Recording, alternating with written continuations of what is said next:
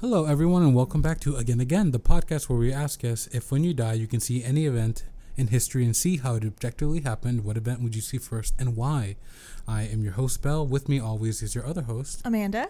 And with us is our producer, Tyler. Hi. Oh, yeah, me. So, today our special guest is ourselves. Woo! This is kind of the origin story of the podcast.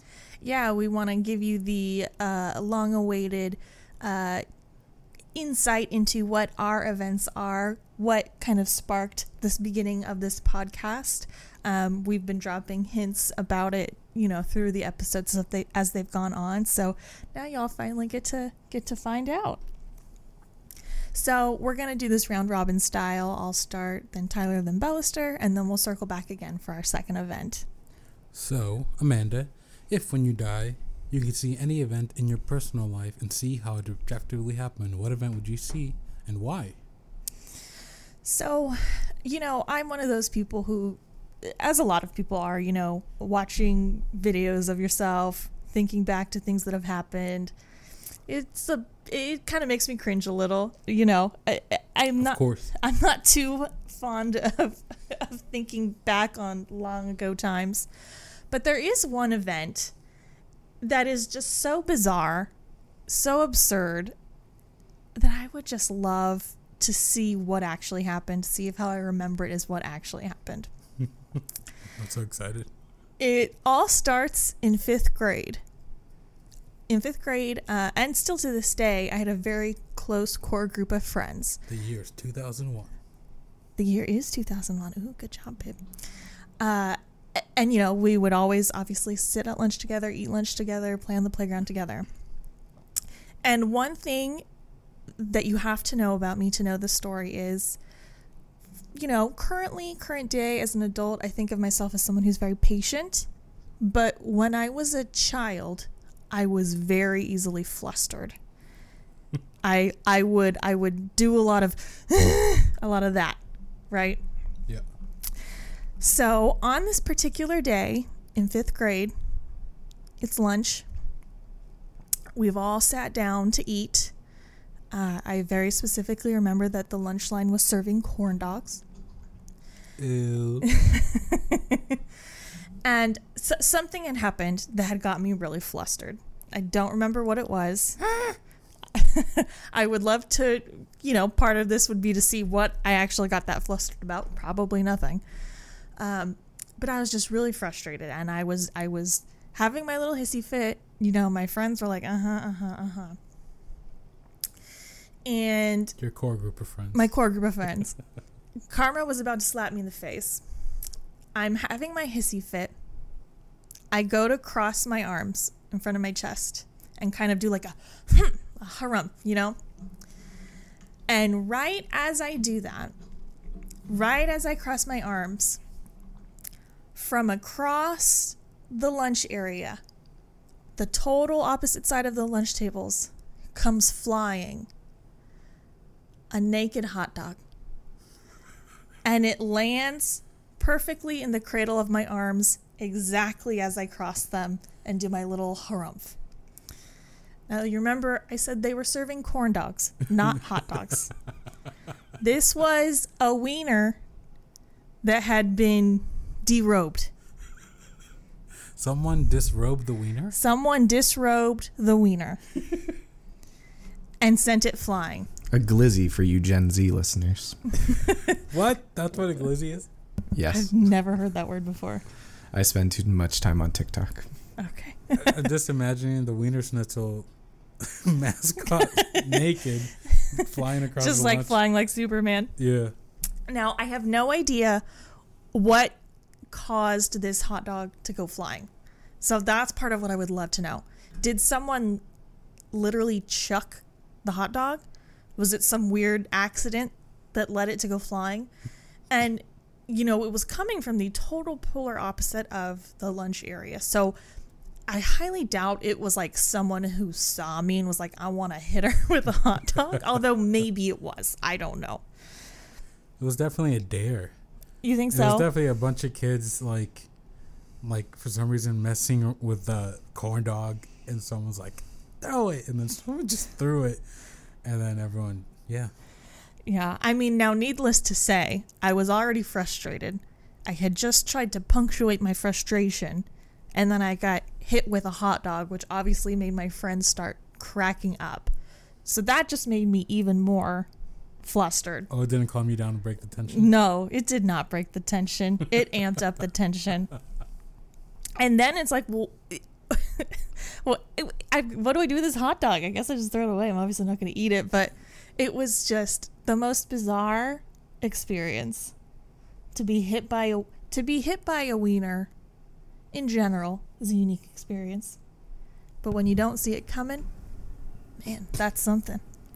So did you have like enemies? Like, could you narrow it down who you think it was? No, I have no. I mean, here's the thing. Was there anyone at your school that was the heir to the hot dog throne or something? No, Yeah, but Oscar that would've Mayer been cool. Jr. Oscar Mayer. Did you go to school with Oscar Mayer Jr.? No, Perhaps Ball Dog? ball dog. Ballpark Dog Jr.? Was Farmer John dropping off his young daughter on a tractor? Who had access to naked hot dogs at your school? Enough to want to waste one. See, I still, why not just throw the corn dog? Why? Because they were fucking with it. Why disrobe the dog? They were carbo loading, so they took off the breading. You know what? I wouldn't be surprised if Yeah. it was a kid who like. Went keto? Well, you know, that seems like a thing kids would do is like, I just want the coating. I don't want the hot dog. That does seem like a kid thing. But then why throw it? That also Maybe- was a kid thing. Okay, what if, I wonder if it, You're okay, describing kid behavior. I'm imagining a scenario. A kid gets his lunch. I shouldn't assume it's a male identifying person. A kid gets their lunch. They only want the outer shell. They eat the outer shell.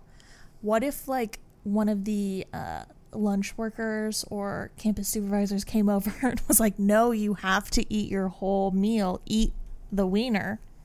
And the kid was like, I don't want the wiener, and chucked it Can't so maybe that eat the it now. supervisor couldn't make them eat it. That definitely sounds like a draconian, like a bullshit draconian rule that a school would have. Like, You have eat to this your food. lunch. Did you all have Someone- any other of those like crazy rules at your school? God, we can't move on until we think of some, because those were so frustrating and they were so dumb. Well, I don't remember any in elementary school. In middle school, the dress code rules were just ridiculous. It was literally Yeah. anything was considered to be gang affiliated. Yeah, we couldn't wear Oh, any yeah. sports attire. Yeah, you had to put tape over the logos on your hats if you wore hats. I remember that was a thing in middle school. I don't even think we could wear hats. It was so. I don't think we stupid. could wear hats. I remember, and I also remember like the length of things. It was very specific for. I mean, I guess it was for everyone. It had to be at least, if you stood with your hands against your side, to the first knuckle of your longest finger.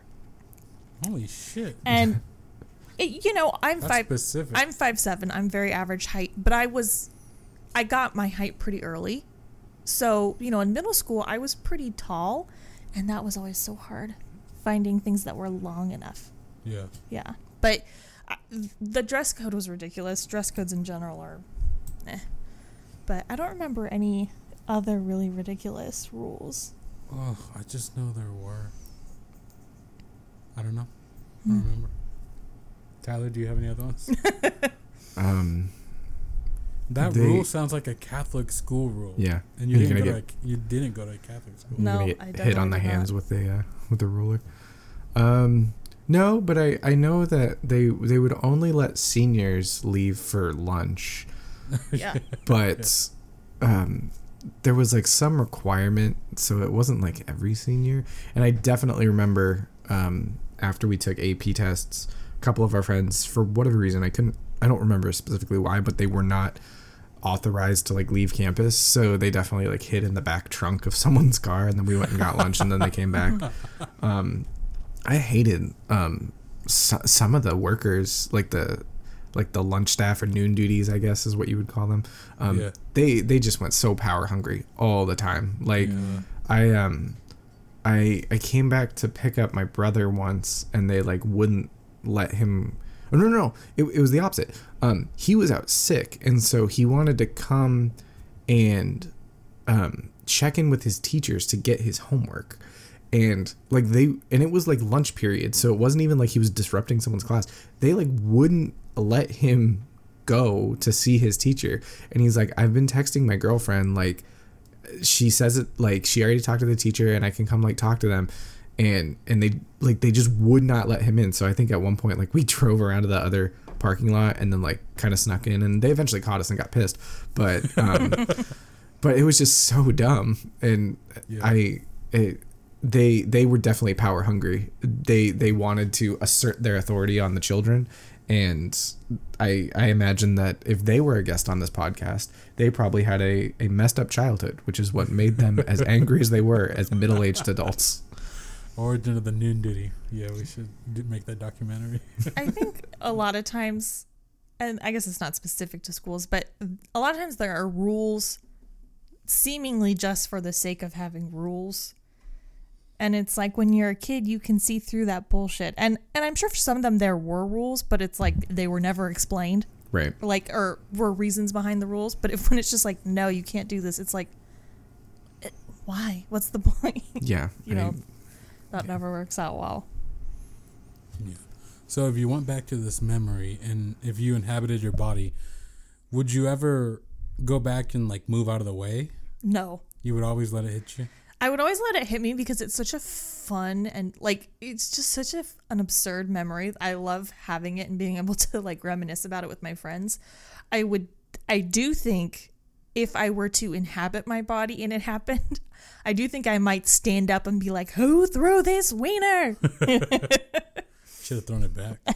That would be funny. I remember one time in 7th grade, the most horrible year ever. But I remember in the locker room changing to go to PE, and this kid, like a couple lockers down from me, had his shirt off, and he was like bent over getting something, so his back was like just bare, and this fucking milkshake out of the sky just boom coated his back like it was a blanket. Like it was fucking crazy. I just remember like, I don't know, like standing there, maybe putting deodorant on or something, just boom. And he just had, imagine just having your back covered in milkshake. Oh my gosh. Like there's no showers in middle school. Like you just have to deal with that all day. Oh, you'd be so sticky. You'd be so sticky and you'd smell like fucking vanilla all day and shit. I always, like the way your friends remember that memory of the hot dog landing in your arms. Mm-hmm. I will never forget the image of looking up and just seeing the impact of boom, just seeing the milk. It was crazy. See, it's stories like that earlier, Amanda, you said that you don't want to assume it was a boy who threw that. As a former middle school and high school boy, I would put money that it was definitely a little punk ass boy who like nibbled. He probably had like little gopher teeth, nibbled all the little, probably chewed it off like corn. Yeah, the breading off, and then wait, did it have the stick on it or was it stickless? No, it was stickless. Okay. Yeah, this is definitely something that some little asshole kid did, and I imagine he was a little punk who beat up other kids. Yeah, I hate this kid. People also would take the gel deodorant and squeeze it all out and just run up and down the benches in the locker room and spread it on the bench, so then you would like sit on it. Yeah, and there was a you had even odds if you went into a boys' restroom at middle school or high school that you were gonna find at least one stall just covered in shit. Like, oh my God. I don't know if this is an experience that Amanda you experienced in women's restrooms, but like it was impossible to go like more than a week and not go to the bathroom and be like, oh, this is just covered in shit. I don't know who gets like enjoyment out of this or what kind of power they take from smearing shit on the toilets, but that was a regular occurrence in my school experience. You know what that reminds me of? No. Remember the work shitting story? Oh my God. Yeah, you gotta tell that. So my first job out of college, it was like a data entry job, pretty boring. big business office, just a bunch of people in cubicles. And there was one day that an email came out to everyone from HR. And the email began, and it was one of those where everyone opened it at the same time. So you heard like collective chatter in the room as it was being read. And it started with, in all caps, "This must stop." What a beginning. And then it went further down. "Whoever has been going to the bathroom in the woman's restroom, this is unprofessional and rude, not to mention unsanitary. It has been 3 times now, and this must stop." And then it basically went on to say, like, just more of the same. And as someone who works in HR now, that HR director must have been so frustrated to just tell people what the person was doing. Well, I'll get there. That person must have been so frustrated to just put it, "This must stop." Just the way it was written got me. So me and my coworkers were like going to the bathroom on the floor, and we were like, "Have you seen anyone going to the bathroom on the floor?" No. And we were trying to talk about it like, someone's peeing on the floor? Like, I don't think someone would do that. Like, and in women's restrooms, because you have to touch the toilet seat, if it doesn't look super clean, sometimes you'll try to do the hover, where you hover over the seat and let it go. Gotcha. But it's not always like a direct stream, so sometimes it splatters. So we were like, maybe that's what happened. No, that's not what happened. Asked around a little more. There was someone, an unknown person, who was going to the large handicap stall, going to the opposite end of the toilet, and shitting on the ground. Oh my God. Actively, they were on the opposite end of the toilet. This was not an accident. Oh my. This is premeditated. And we worked in a building where you had to have a key fob to get in. So it's not like it was like a vagrant or someone coming in and shitting. And it was someone with credentials. It was someone who worked there. And the thing is, there was one person who worked there who I know, she wasn't in my department. I didn't even know her name. But I would always see her and just be like, "I get a weird feeling about you. I get a weird feeling." Like a week later, she left. She didn't work there anymore. And so in my head, I was like, "You are the corner shitter." Disgusting. It's funny because when that email went out, I guarantee everyone in that office had an idea in their head. They're like, "It was Barbara." I've seen, like, she scratches her ass and then sniffs it. It's definitely her. Or like everyone had someone in their head who they're like, "I would put money it's that person." Yeah, so that might be fun. I don't want to see someone shitting on the floor, but it would be fun to see the meeting with HR when they're like, "Barbara, we know you're the shitter. Oh my God. We know it was you." Oh jeez. Can you fucking imagine? Ugh, God. And this was like a boring data entry job, so when that email came out, that's all anyone talked about for a week. You better hope they don't fucking call your last job as a reference. They were really punctual on time. They were really efficient with their work. They shit on the ground. Why were they let go? They shit on the ground. I'm sorry, what? Did she mention she shits on the ground? It's on her resume. Innovative problem solver. Oh my gosh. Jeez. Oh, that's an awesome one. That's a funny memory. Yeah. All right, Tyler, I've talked enough. What event would you see? Mine's not as fun, but and it's actually not in my life. I think it was Jessica might have mentioned this on a previous episode, asking like, does it have to be like your life? Could it be like ancillary to your family? So mine's kind of in that realm. Ancillary? You have an aunt named Larry? What? Just go with it. I'm just thinking of Larry the Cucumber from VeggieTales.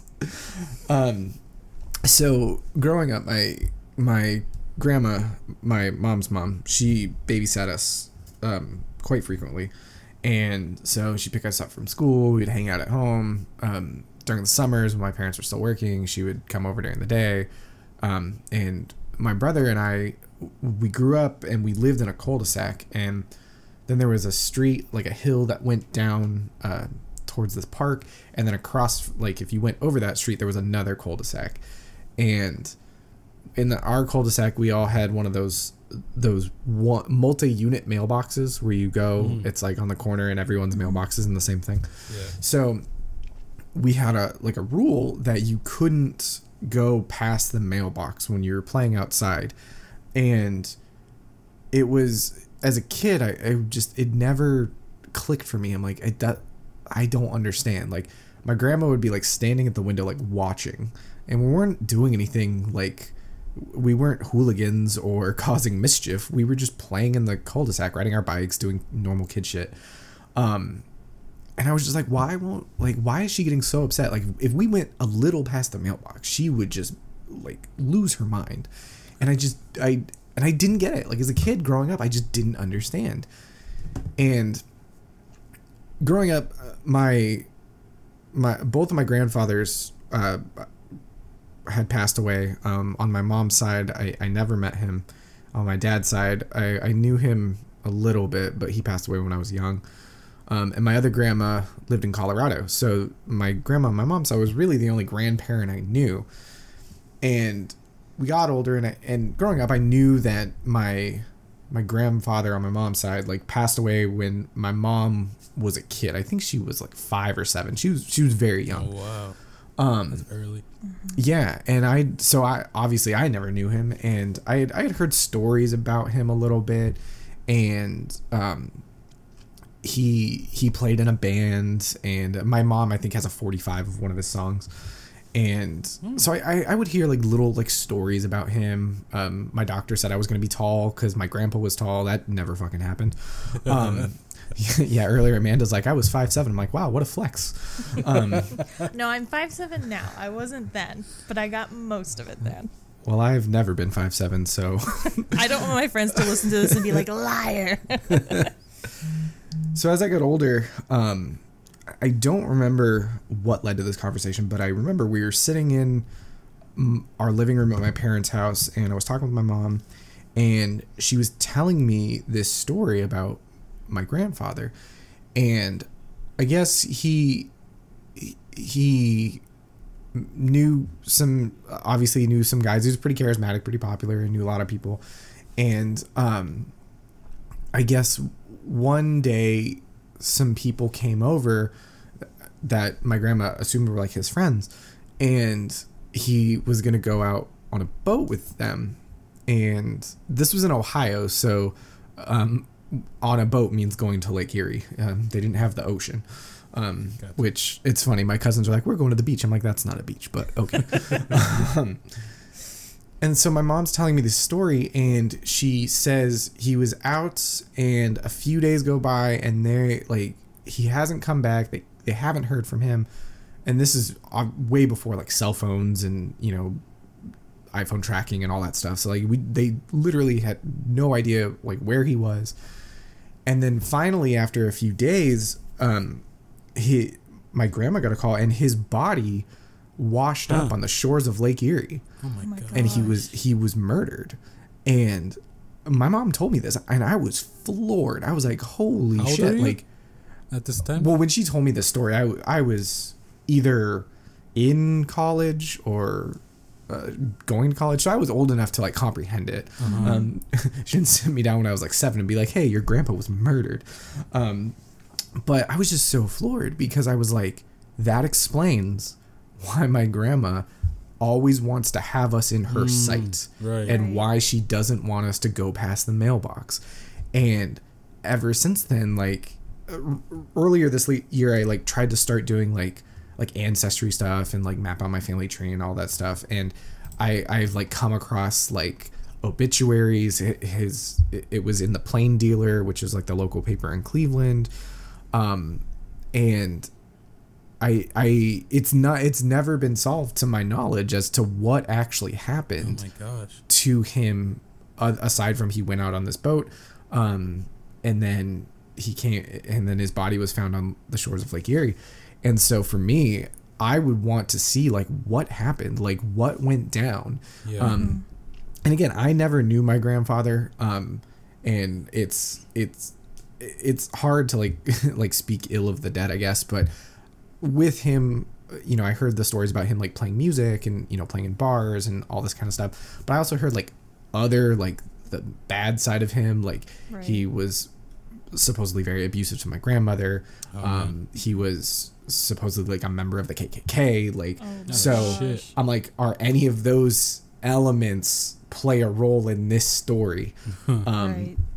And there's just so much mystery surrounding what happened, because my mom's the middle child of her two other siblings, and so I think she was 7 and my aunt would have been like 9 or something, and my grandmother, she passed away a few years ago, so literally like no one knows like what happened. Real And- quick. yeah. Sorry, real quick. Have you ever thought about why your mom waited till you were in college to tell you that? Because before that, you just thought he died. He just died.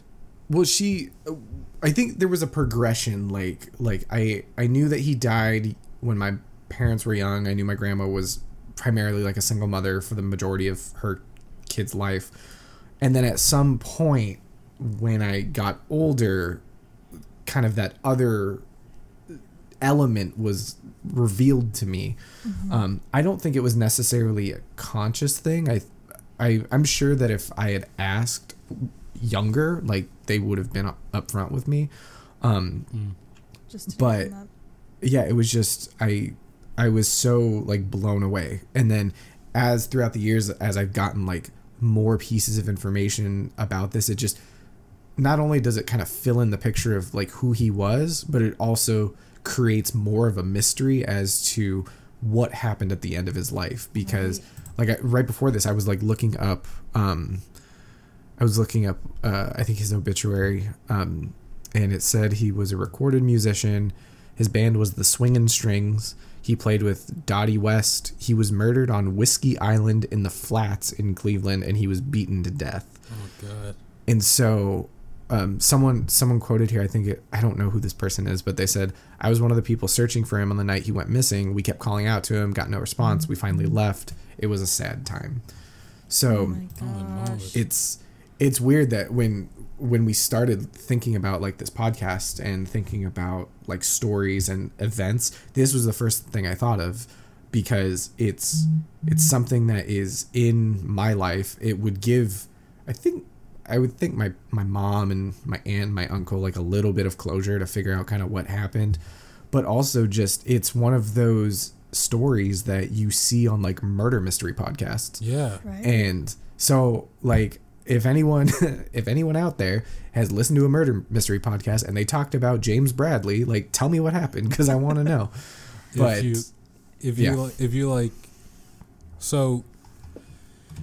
if you knew what happened, do you think, well, right now, because you're reading about him, you know, on the internet, like I can't get on the internet and just start reading about my like articles about my family members, you Yeah. know, so like that's kind of a unique experience. So right now, does he feel like your grandpa, or does he feel more like somebody you're learning about? And if you do one day find out what the truth about what happened and about his last moments, do you think that'll help you kind of fill in some connection to you, or will it still just be like that dude who you're just learning about?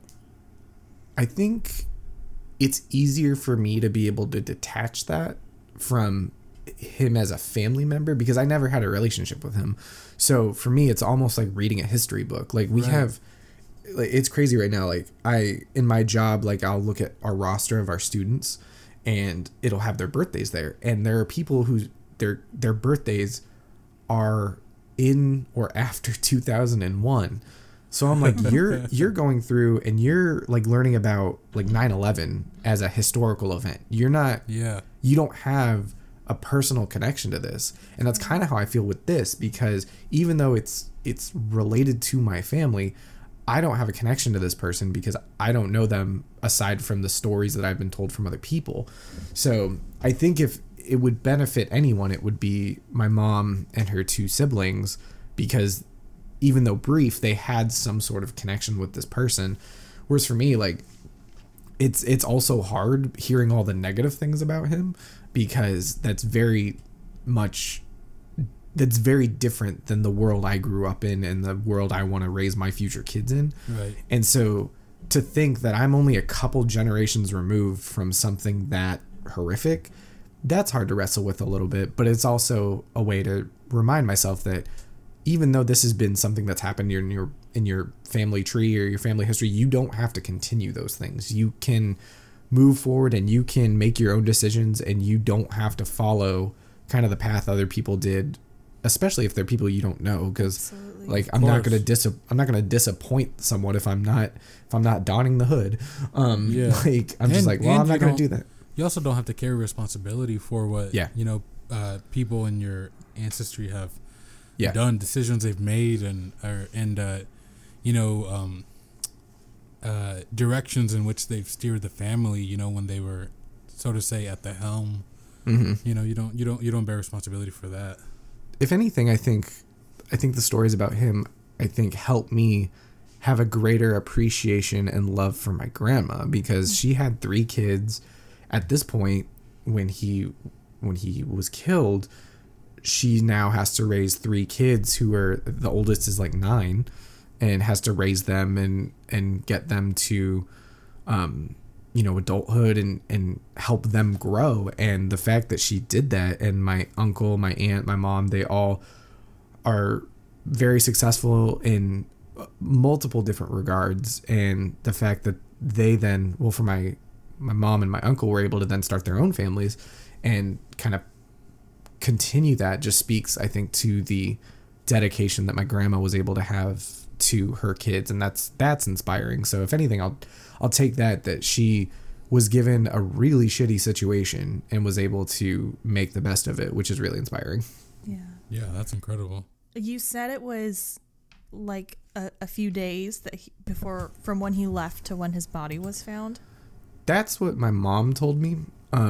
But she was also a kid at that time, so I'm like, there might be some discrepancies between what she remembers and what actually happened, because like this source that I'm reading online about it says that they went searching for him on the night he went missing. So I'm like, because it wasn't a planned event, I don't think. I think later on, my mom said that these guys just kind of showed up at their house, and I think he, like, before he left, he said something to my grandma, like, I don't know, like why they're here. I don't know what's going on. Or it was very much like, this is not normal.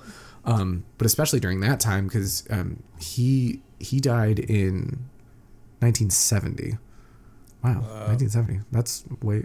For some reason I thought it was much further back than that. But that wasn't a time where my grandmas would be like, no, you're not going. It was very much like, this is like the man of the house. This is what I'm doing. Like, I'm gonna go take care of this, and that's that. And it's unfortunate.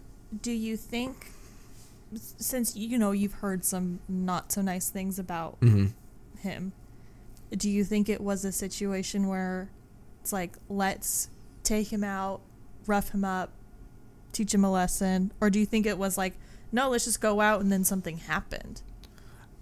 From what I understand, it was definitely like premeditated. It wasn't like an accidental death.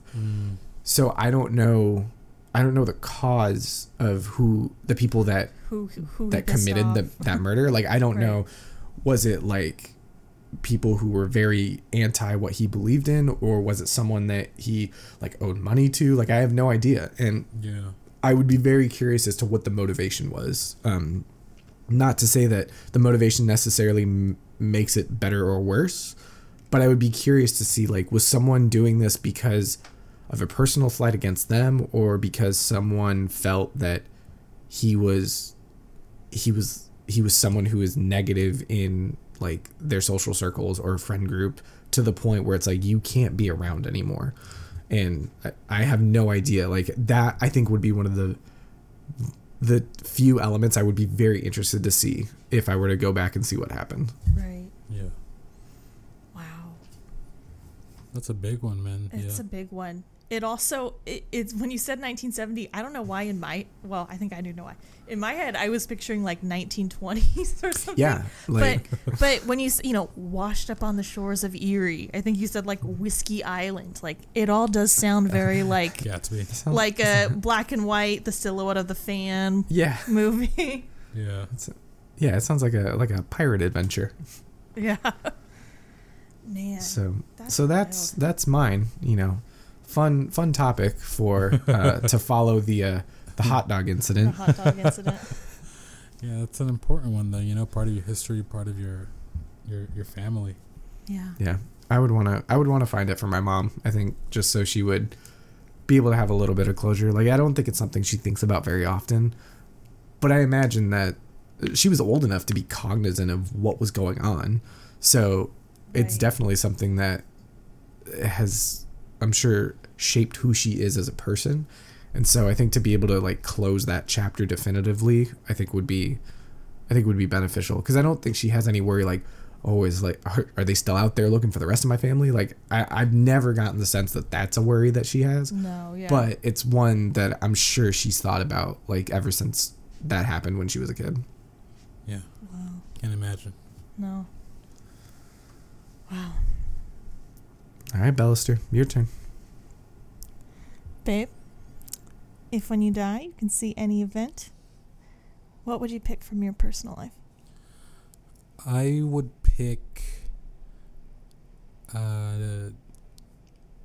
when I went to preschool. Me and my brother went to preschool, but for a little bit I was the only one going because he was too young. And we went to preschool because my mom and dad were going to college, and their college had a deal where they had a child development center across the street, and if you volunteered a certain amount of hours at the child development center per week, your kid or kids would get free preschool.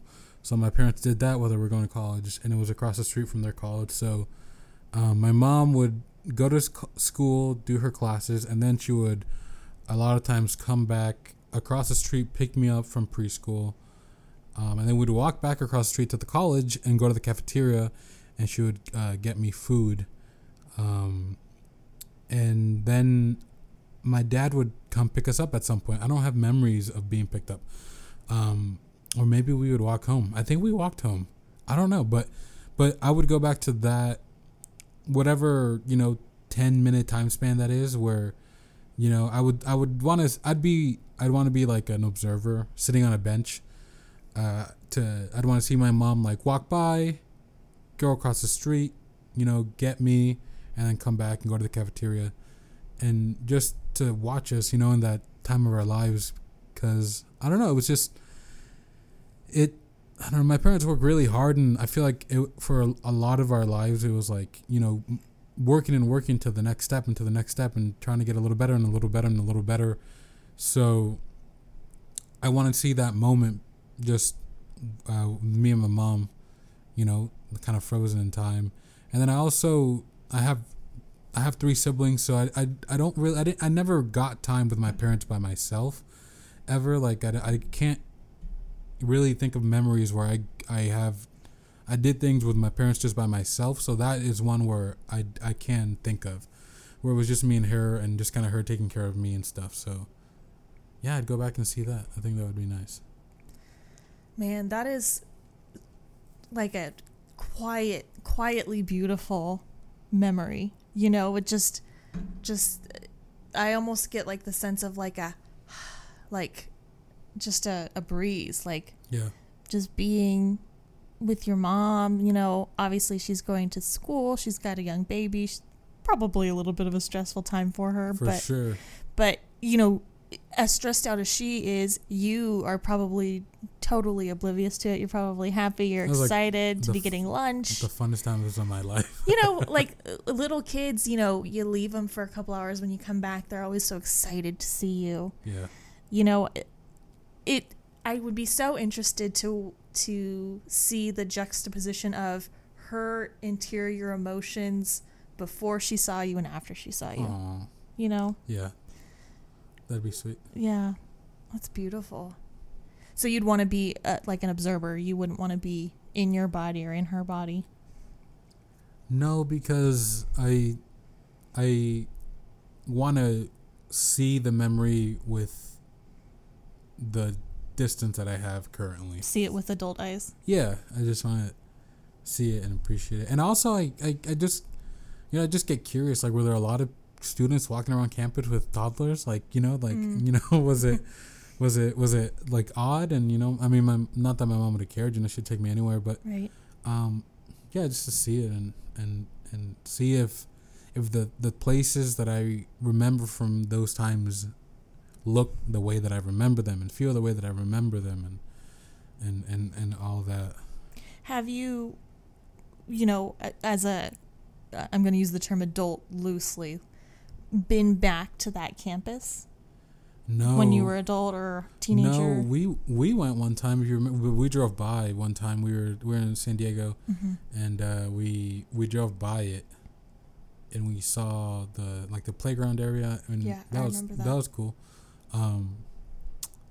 But it didn't feel familiar, which is kind of sad. But also, I hadn't been there in like 20 years or something like that. But yeah, we went and drove by that one time. But it's places that were very meaningful in a real sense at one time, and you have now that you have distance, it's still meaningful, but from a distant perspective. It's always interesting to me to think like people keep forming relationships with that place. People kept going to that school, went to that cafeteria, and they have ownership over it now. The only thing you have ownership over is your memories. It. Yeah, every special place to you is a special place to many other people. Yeah. That's like every time we go back to the area where we went to college, we'll go back for lunch sometimes. Yeah. It's always different. Something's always different. And it's weird because we still think of it as like, yeah, this is our turf. Yeah. But it's really not our turf anymore. No. It was. But that's because the city of Irvine likes to kick out small businesses. Well, yes, but we won't get into that. No, that's so Belle, you haven't like got out and like walked around that place, or you just driven by? Yeah, we just drove by, which it would be fun to walk around because now that I think about it, see, when my brother started going to the preschool, I know we would get picked up. But when it was just me, I don't know if we would get picked up. But no, I'm sorry. When my brother started going, I know we would walk home. I remember those memories because we would stop at the liquor store, get ice cream sandwiches, and then walk home. But so many, it'd be fun to walk around because a lot of my like really fun like childhood memories that I love are just associated with downtown San Diego. And walking around because I was walking with my mom, and she wasn't driving. We only had one car. My dad was working, and we would walk, and a lot. So that's a lot of my memories are. But yeah, I haven't been back to walk around. No. The only reason I ask is because I guess it's kind of different because it's like a school, but my mom, every time we go back to Ohio, she wants to go drive by our old home in Parma, and my uncle he's like you shouldn't get out of your car around that area, it's not a great area. but my mom's like, no, I want to go like ask the person and like see if like I can step inside the house and like just see it. Oh my gosh. And she did, like, and would you they were let like, someone in your house? just like, I mean, I used to live here. Never. it to me, it hit my ear different too. Like she really feels. Wait, so you lived at that house too? Yeah, for how old were you when you moved to California? Like 5.5. So I was young. So you guys were like a young family when you lived in that house. So I wonder if your mom has like, those were, that place, that building, that structure has a lot of, heartfelt meaning to her. Yeah. I mean, my parents have driven by a few times the house that they lived in. Mine too. When I was born, but I don't think they've ever asked to go inside. Maybe this is like a young couple thing, because my parents also, see, I don't know that they've ever taken me to, they always talk about like the first place they lived together when they came here. But they don't like take me to it, but they talk about it. And I remember them talking about it when I was still a kid and stuff. So, yeah, it's got to be meaningful when you first step out as a family and you have your first place together as a couple or whatever. Yeah. I'm sure I can totally see it being a thing to reminisce on, yeah. But no, I wouldn't knock to and ask to go in. No. I mean, if I was driving by and the person was like on their porch, You're like, I used to live here. I might be like, hey, I used to live here. How's it doing? Still got the cockroaches? Yeah, or like, is the floor still squeaky? Yeah. And whatever the fuck. That's funny. But yeah, that's my personal one. That's the one I go back to. I love that. Yeah, that's fun. I like it. Yeah. All right. We want to go historical now? All right. Let's go historical. I'll kick it off. All right, do it. So my historical event, as has been hinted at several times, is Bigfoot related. So I kind of think about it like, if I've just died, I'm probably not super happy about it. Probably a little bummed. I don't want to see anything too serious. You're not stoked? I'm not stoked to be dead. So I don't want to see anything too serious. I want to see something that's a little lighthearted, a little like, ooh, this is cool. So that's why I chose Bigfoot. I have been interested in Bigfoot for a really long time. Same. And I actually remember exactly when it happened. When I want to say it was 3rd or 4th grade. One year for Christmas, my grandparents got me a magazine subscription to National Geographic Kids. That's cool. And it was a great magazine. Yeah. It was so cool. But they did an issue that was all about Bigfoot. And I remember getting it, and right on the cover was a still image from the Patterson-Gimlin film. Which, if that name doesn't sound familiar to you, the iconic footage of Bigfoot, that's what it is. I promise you've seen it. And so the whole issue was about that. Interviews with people who thought it was real, interviews with people who thought it was fake. I think it maybe did like some cameos of like other, cryptid type things. And I was like, this is amazing. It wasn't scary to me. It was just so interesting. I was always a kid who was like very willing to believe in things. Like when I was really little, I was really into fairies. I would ask for fairy figurines for Christmas and for my birthday. So I was very into like, whoa, this could be real. This could be real. I'm willing to believe in this. But it also was fascinating, the idea of a hunt for it. And I don't mean like in terms of like I'm going to shoot it and kill it, but just, trying to find the evidence, trying to solve the mystery of something, not something in the past, something that theoretically is right here and right now. So you would go back to... I would go back... I think I would center it around that specific footage, Patterson-Gimlin film, which I believe it was in Northern California. I want to say it was like 1964 or 5. It's not like people hadn't heard of Bigfoot before then. They had, but this was, I think, kind of the big like earth-shaking footage.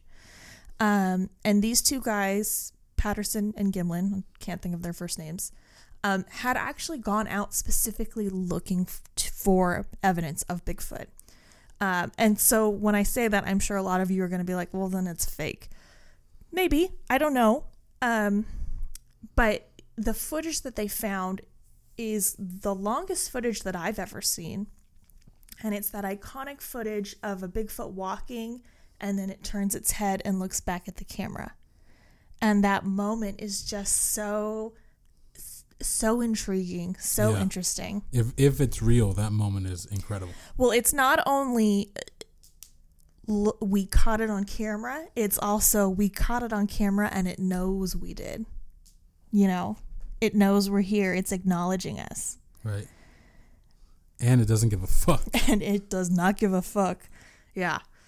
So I would love to see that. To me, it kind of embodies like the whimsy and the wonder that you can have in life. But it also like, if it was faked, I don't know that I would be sad. Uh-huh. Because I don't think that really takes away the whimsy or the wonder. Because the fun times and the thoughts and the the fantasies that you've had and the possible other worlds and other dimensions and stuff, that's all enjoyment, Right. Well, and if I'm there, if I'm a fly on the wall watching, and it is a real creature and I see it, I'm sure I'd be like, holy shit, it's there. It would probably feel like you encountered like a lion in the wild, right? You'd be like, rewind. I'm already dead. He can't kill me again. But if it was fake, then that means when I go back and watch is these two best friends in the woods trying to fumble. Three. Well, yeah. And the Bigfoot fumbling, trying to get into this costume, probably having, doing a few takes and saying, no, you're walking too fast. You need to walk slower, You need to turn and look at us, man. You need to turn and look at us and like, can you give me a grunt? How about a grunt? You're walking way too fucking slow. That's supposed to be fast. But like somehow the idea of saying that is almost a little more like entertaining. Well, because then you're in on the secret, You're in on the secret, yeah. The secret is not that they caught a Bigfoot on camera. That's supposed to be the truth. Mm-hmm. The secret would be that they faked it and people are still talking about it how many years later. Yeah. Which I gotta, that's a pretty harmless one, right? If that's fake. I mean, they didn't hurt anybody. Mm-hmm. They might have, made people, like go in different directions and be like, oh, I want to be this. I want to be an investigator of Bigfoot, blah, blah. But it's pretty harmless, I feel. And well, and Bigfoot was a thing before that. So just because that's faked doesn't mean that Bigfoot is faked. No, but what I was going to say is, can you, if I were to task you with creating a fake video, anything you want, and just making it a viral sensation, this dude, they went viral before viral. Like, this thing is still famous now. Like, if they faked it, it's like the best fake footage ever. Yeah. Except for the moon landing. Oh, let's not go there. Did you see the video? I don't remember which astronaut it was. I think it was Buzz Aldrin. And it was recent. He someone came up to him and like basically was like confronting him. As like, how could you live with yourself for like faking the moon landing? And he just straight up punched him in the face. Yeah. Which I'm not for violence, but that was a pretty like, I don't know. I'm for violence against dumbasses. I appreciated the energy behind that, but yeah, I've watched videos trying to break down why the moon landing was hoaxed, and once they start getting into angles of shadows, I'm like, you could be telling me total bullshit and I wouldn't know right now. That I'm not smart enough for this. I just gotta turn it off. The people talking about it don't know what they're talking about. They're idiots. It makes no sense. I don't understand, and that could be because they're full of shit. It could be because I just am not smart enough to understand. We went to the moon in 1969, not 1968, but 1 year later. If you're a 90s kid, you know what that's from, and it's now stuck in your head. Sorry.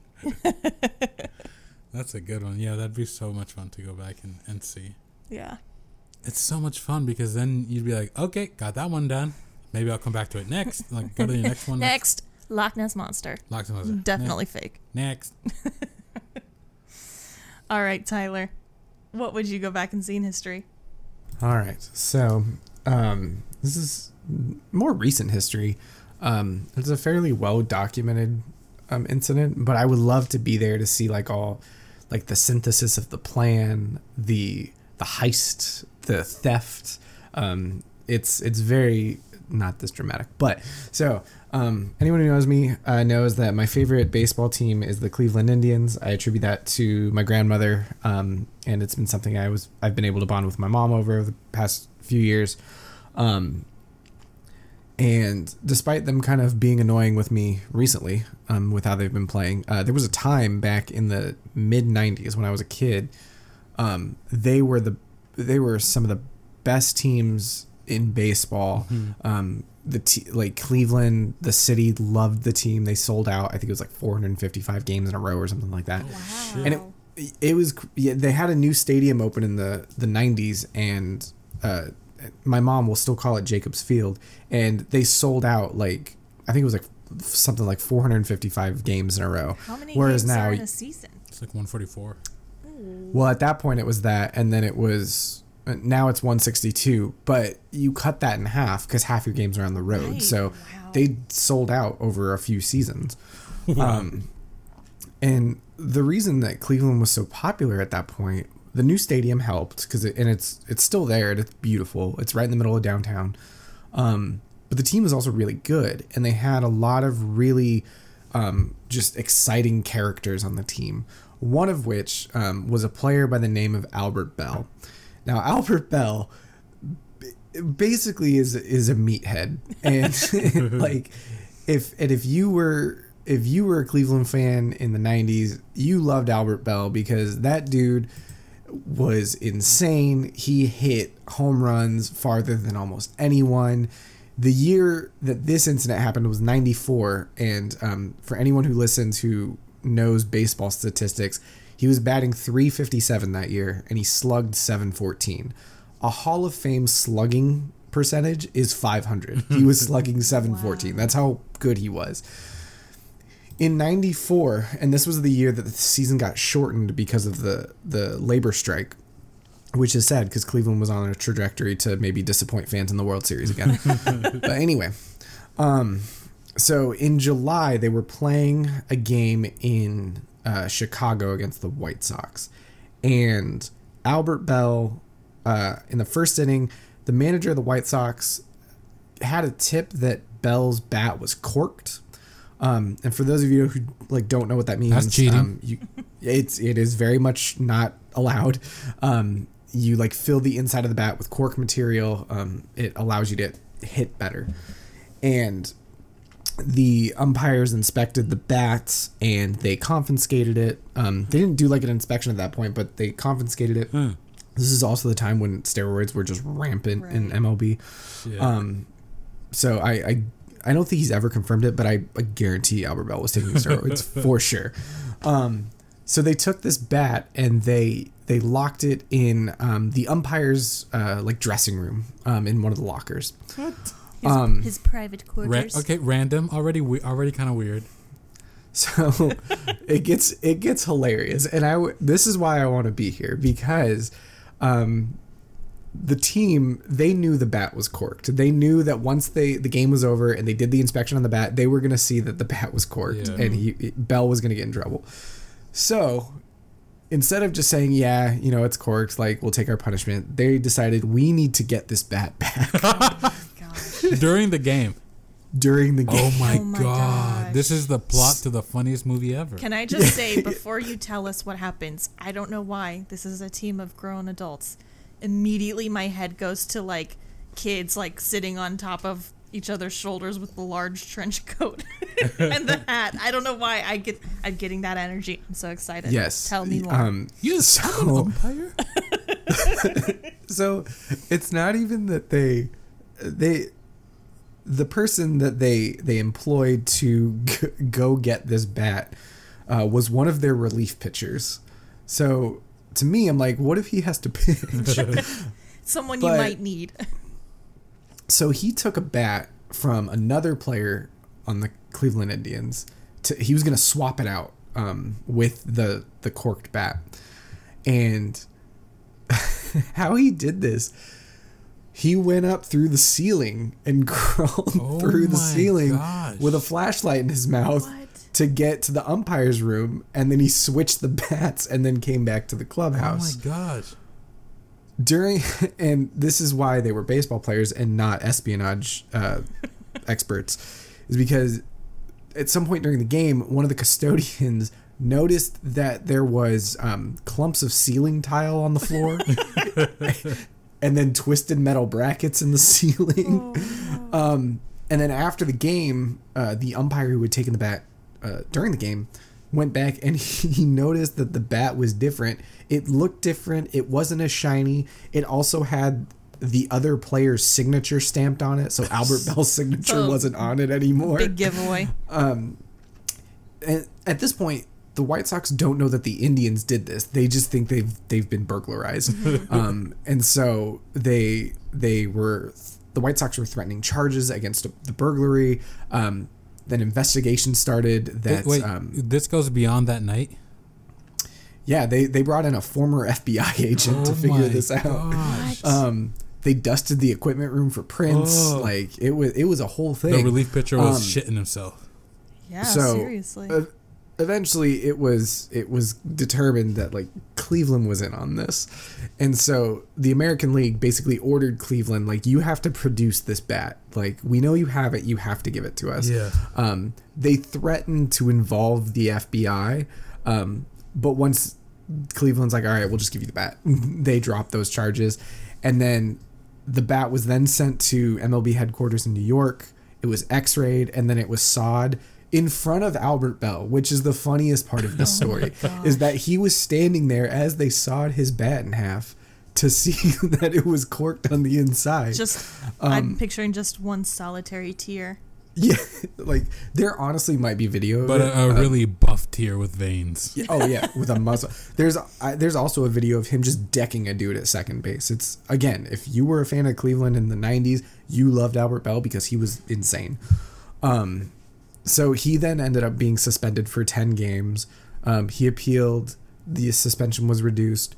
But then it ended up not even mattering because then the season ended because of the labor strike. But it's just so funny. And I want to see who came up with this plan, who went and employed Jason Grimsley, their relief pitcher, be like, hey, you're the one who's going to go up in the ceiling to go get this bat.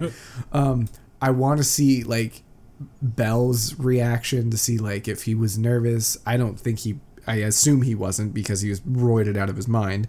But I want to see how that whole thing came into fruition and then how it was executed, because for a moment, Jason Grimsley had to have thought, like, I'm a secret agent. Like, I'm Tom Cruise in Mission Impossible. I pulled it off. I mean, Yeah. I think I'm going to start. I feel like if you go back and see this event, you should be allowed to take a radio with the Mission Impossible sure. music. It was so fucking funny, dude. That is so hilarious. Baseball in the 90s was wild, and I think this is a story that just completely encapsulates just how bonkers MLB was. I wish in I the knew, mid to late 90s. like, what inning that bat got locked up. Like, how much time did he have? And I wonder if the Indians did any, like, deliberate, like, time wasting, like, just to like probably be like, man, he's really taking his time on the mound. So the info that I pulled up about it says that the White Sox manager was tipped off about it in the first inning, and so Bell's bat was taken in the first inning, and then the custodian noticed the ceiling tiles and stuff in the sixth inning. So they basically, this whole thing transpired within the 5 innings basically. Who do you think tips off the coach on that? The team they played last week, or like whoever had like the second highest slugging average on the Indians. It's like, I'm trying, man, but he's using a corked bat. But that dude's cheating. I mean, I am too, but so is he. He's just better at it than I am. Yeah, I have no idea, because like in the 90s, like, everyone was on steroids. I know Albert Bell wasn't the only one using a corked bat. So it's like, how do you determine, like, yes, Albert Bell's the one we're going to scapegoat in this whole debacle. But I love that my team has some really random, kooky history. If anyone's ever seen the movie Major League, it's one of my favorite baseball films, and I'm surprised that I think Major League was made before this happened, but if they were to remake like Major League, I would want something like this to be involved. Do you, as a sports fan, and as a sports fan with loyalty to a team, does the fact that cheating happens and that you know it happens, does it make it less impressive for you, less exciting? So it's interesting because right now, within the last week, there's been, MLB has decided that they're going to start policing pitchers using sticky substances on the ball. which has been like, it's been a thing forever. Like Right. pitchers use pine tar, they'll use sunscreen, they'll use like spider tack, like they'll use anything to try and to like get an edge. And this has been happening for years. It's kind of one of those things that everyone kind of knows about it. And so like that kind of cheating, it's like, I don't condone it, but like I get like everyone's kind of doing it, and the league's not doing anything about it. Like the league is just allowing it to happen because they know what's happening. They just decide like it's fine, like whatever. But now when they step in, it's like, okay, why all of a sudden now do you care about it? Right. And there was a pitcher who actually recently, he said, I honestly think that's what caused my injury, because suddenly MLB is cracking down on these things just like overnight, and now our like we have to readjust our bodies from what we've been doing, which is kind of funny because it's like, well, you've been cheating, but like if everyone in the league is doing it, like I get what he's saying is that now all of a sudden my body and especially at a professional major league pitcher level, like your body is tuned to do things in the same repetition, and if you deviate from that, you could have serious injuries. Right. So that kind of cheating doesn't bother me as much as like what the Astros did a few Right. years ago when they were like stealing signs. And like stealing signs is part of the game. Like if you're on second base and you see the catcher putting a sign up and you tell the batter, like that's on the catcher, get better signs. But when they're like implementing like a relay system with like trash cans, and they have someone in the outfield like using like a telescope, Real espionage. like there's Right. yeah, Exactly. like that shit is wrong, and like MLB also just didn't punish them for that. So I don't want to turn this podcast into a rant about MLB and the commissioner, but I will. So that kind of bothers me, and I give a lot of credit to a lot of the Astros fans when that came out. A lot of them were just as pissed as everyone else, because they're like, I feel like the championship my team won is tainted because they did this. It is tainted.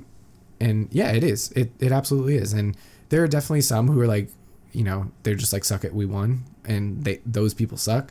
But I think most of the Astros fans I've seen online have been really upset about it. I was gonna say, to be a true sports fan and to love sports like we do is to know that cheating is always happening, or someone is always attempting to cheat. It just in every sport, whether it's the players cheating, or whether it's the organization being shady, or whether it's fucking money, like big money, and like, oh, this match turned out this way, and blah blah blah blah.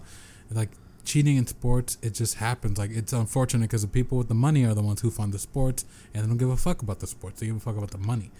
Yeah. And Bellister, you're a big soccer fan, Yeah, so so- you know about corruption at the Oh sports my level. god! If you want to enjoy soccer as a fan, you have to like constantly push down the fact that you know how much corruption there is in fucking sports. Like it's just and then like it's like, well, why don't you just if there's any cheating, why don't you just stop watching it? It's not real. It's not authentic. But it's like, then what will I? There's nothing else. Like what will I have? Like, you know, I love sports, but yeah, man, like when you get mixed money with it and it gets international and all this stuff, it can get ugly. But that is such a hilarious story that to go back and see an event in history. Yeah. So I would tag along with you. That's such a fucking funny one. Yeah. I would want to be like a fly so I could be up in the rafters following Grimsley, just to see, like, is he nervous? Is he worried? Does he make a sound and then he has to like freeze because he worries someone hears him? Oh like, my gosh. like I would love to be able to observe that, like in totality. Did he shit in the corner? Man, that's great. All right, Bellister, your turn. What event would you see in history first? So, I would go back to a Def Jam show. It was in the 90s, and the story that I've heard, the lore that I've heard about this particular Def Jam night is that everybody was going up and they were bombing. Everyone was going up and bombing and bombing and bombing. And Def Jam crowds are notoriously tough crowds. So, I guess it wasn't that out of the ordinary, but you know, it was bad. Everyone was bombing, and the crowd was tough and blah, blah. And Bernie Mac was on this show, and people were bombing, and comic after comic, bombing. And then Bernie Mac comes out, and the first thing Bernie Mac, and you can find this clip on YouTube, it's one of my favorite clips ever. The first thing Bernie Mac says is, I ain't scared of you motherfuckers. And from that moment, he had the crowd like he switched them immediately. Like I would love to be there to see it as an audience member. I would love to be like a reluctant audience member and be like boo and be like a tough audience member, and then experience the switch like when he comes out and just takes control. Because he wasn't like, oh, I'm gonna do my he wasn't like me, like, oh, I'm gonna go out there with my I'll try to do my good jokes and hopefully they like me. He was like, I'm not scared. I don't give a fuck. Everyone's bombed. I'm not afraid. Like, what the power that you guys think you have over the comics, you don't have over me. I'm not afraid. And here's how this is gonna go. And he just laid jokes after joke after fucking such good jokes. And in between the jokes, he would go back and say, I ain't scared of you motherfuckers.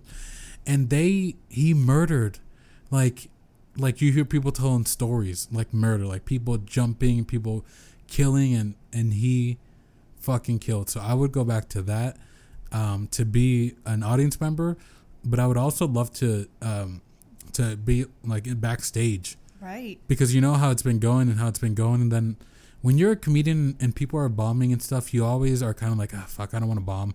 But then also you're like, okay, hopefully I'm the one who switches it around. And no one was doing it that night. And he went up and he didn't even ask. He's just like, this is how it's going to go. And so it'd be great to be like, holy shit, Bernie fucking laid it down. Well, I would be so curious to know, what was his energy before he went on stage? Was it like, fuck this, I'm going to do my thing? Or was it the energy of like, I'm shaking in my boots, I'm trying to you know, like that scene in Cool Runnings. Yeah. I see pride, I see power. And it's like it starts off weak and then you get stronger and stronger, convincing yourself. Like I'm curious, like, which one was it? I feel like he was not nervous at all. He was not nervous. Even if he didn't kill, he would have done it the exact same way. I feel like it's just amazing. It's to watch it. It pumps you up. It makes you smile. It's like, this is fucking incredible. This guy, how he went up and just fucking did it. Yeah, because you know, when you're in an audience, you do like you get like a group energy, a group breath. You know, so when it's been like boo, boo, boo, like I would imagine the audience kind of like wants to boo you. They want to. That's the energy. That's the excitement. Is like hating on the performers. So I cannot imagine how intimidating it would have been to be in that room and be like, no, I'm not doing this. Yeah. Man. He also, I believe, if I'm remembering correctly, he was wearing jeans and he had his own face, like what's it called? When you like spray. Oh, spray painted? Not spray painted, like stenciled. Oh, uh-huh. He had like his own face, like painted on his jeans or stenciled on his jeans. He was wearing like a sick ass, colorful 90s shirt, like. And he's, it's just amazing. I would love if one day we get to go back and look at shit, you know, I would definitely go back and see that one, and that'd be great. I would even bomb before him. I'd want to be a part of it. Like, please, I want part of this. It was so amazing. So, was there someone who had to go on after him? Yeah, I mean, probably. was the crowd just turned in their favor? Or do you think they went back to just booing everyone? There's no way anyone else did well. Like it because like, yeah, there's the crowd is like, well, he did that. What are you gonna do now? It's like, I can't do that. Yeah, no, I feel like everyone bombed but him. Oh man, that's so. I definitely think like iconic moments that are iconic to a group, shows, concerts, things like that. It would be so interesting to go back to because it's that group energy, that collective energy and excitement. Yeah. That is, such a very human thing. I mean, people love it. I mean, Tyler, you go to lots of concerts. I mean, it's a thing people crave, that energy. Yeah, there's a difference between viewing an event in the comfort of your own home and versus being at the event and viewing it. I'm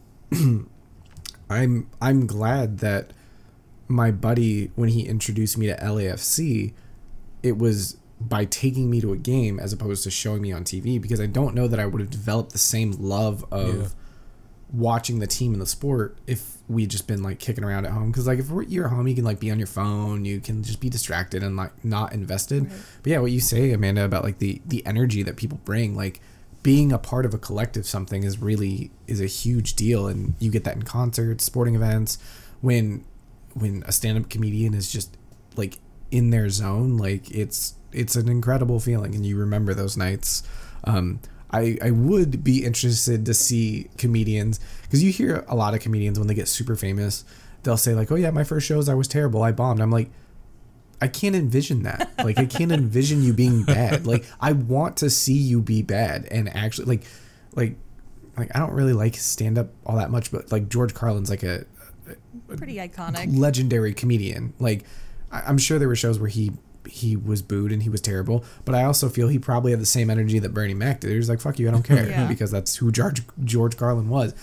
But I want to be like, are you just being humble, or did you actually struggle? Because like, I would really want to see that. Yeah, that would be a kind of a cool thing to historically follow the trajectory of someone that you're a big fan of, whether it's comedian or musician or something, you know. Yeah, I love the idea of that. Also, because if you're framing it as you've just died, what a great way to like honor humanity, you know. By laughing. But just like honor, like, yes, this is what it felt like to be human, to be in a room with a bunch of people like all excited, all feeling the same energy, all feeding off of each other. Well, you said when you die, you're feeling kind of bummed and stuff. And when I die, I feel like I'll be like, whew, done. Like, finally, thank God that's over. Let's go watch a comedy show. Yeah. Spoken like a true millennial, Bellister. Got that shit done. Check. I'll make those jokes. And my fiance doesn't always appreciate them. Like, we'll be walking across the street, and our car will be coming and be like, go ahead, hit me, pay for my student loans. And she'll be like, Tyler, don't say that. I'm like, I don't want to die, but like, go ahead. Like a broken leg as long wouldn't as I'm be fine. so bad. Yeah, but Biden is dilly-dallying, so come on. Come on, Joe Biden. We're over here threatening to get broken legs. Come on, Uncle Joe. Well, if I have to say so myself, I would say those were all pretty interesting events. That was fun. Yeah. Always fun to just chat, the three of us. And, you know, I think at the end of the day, there's 20 things that we would all love to go back to see. Oh, yeah, so many. I mean, but it's always, I just love seeing where someone's mind goes first. Yeah. Yeah. And we'll do more solo and do other events, I'm sure. Yeah. So thanks for sticking with us. We appreciate you tuning in, listening again and again. And I hope wherever you are, whatever you're doing, you're having a good time. I'm Amanda. I'm Belle. I'm Tyler. Thanks so much for listening. Bye. Bye.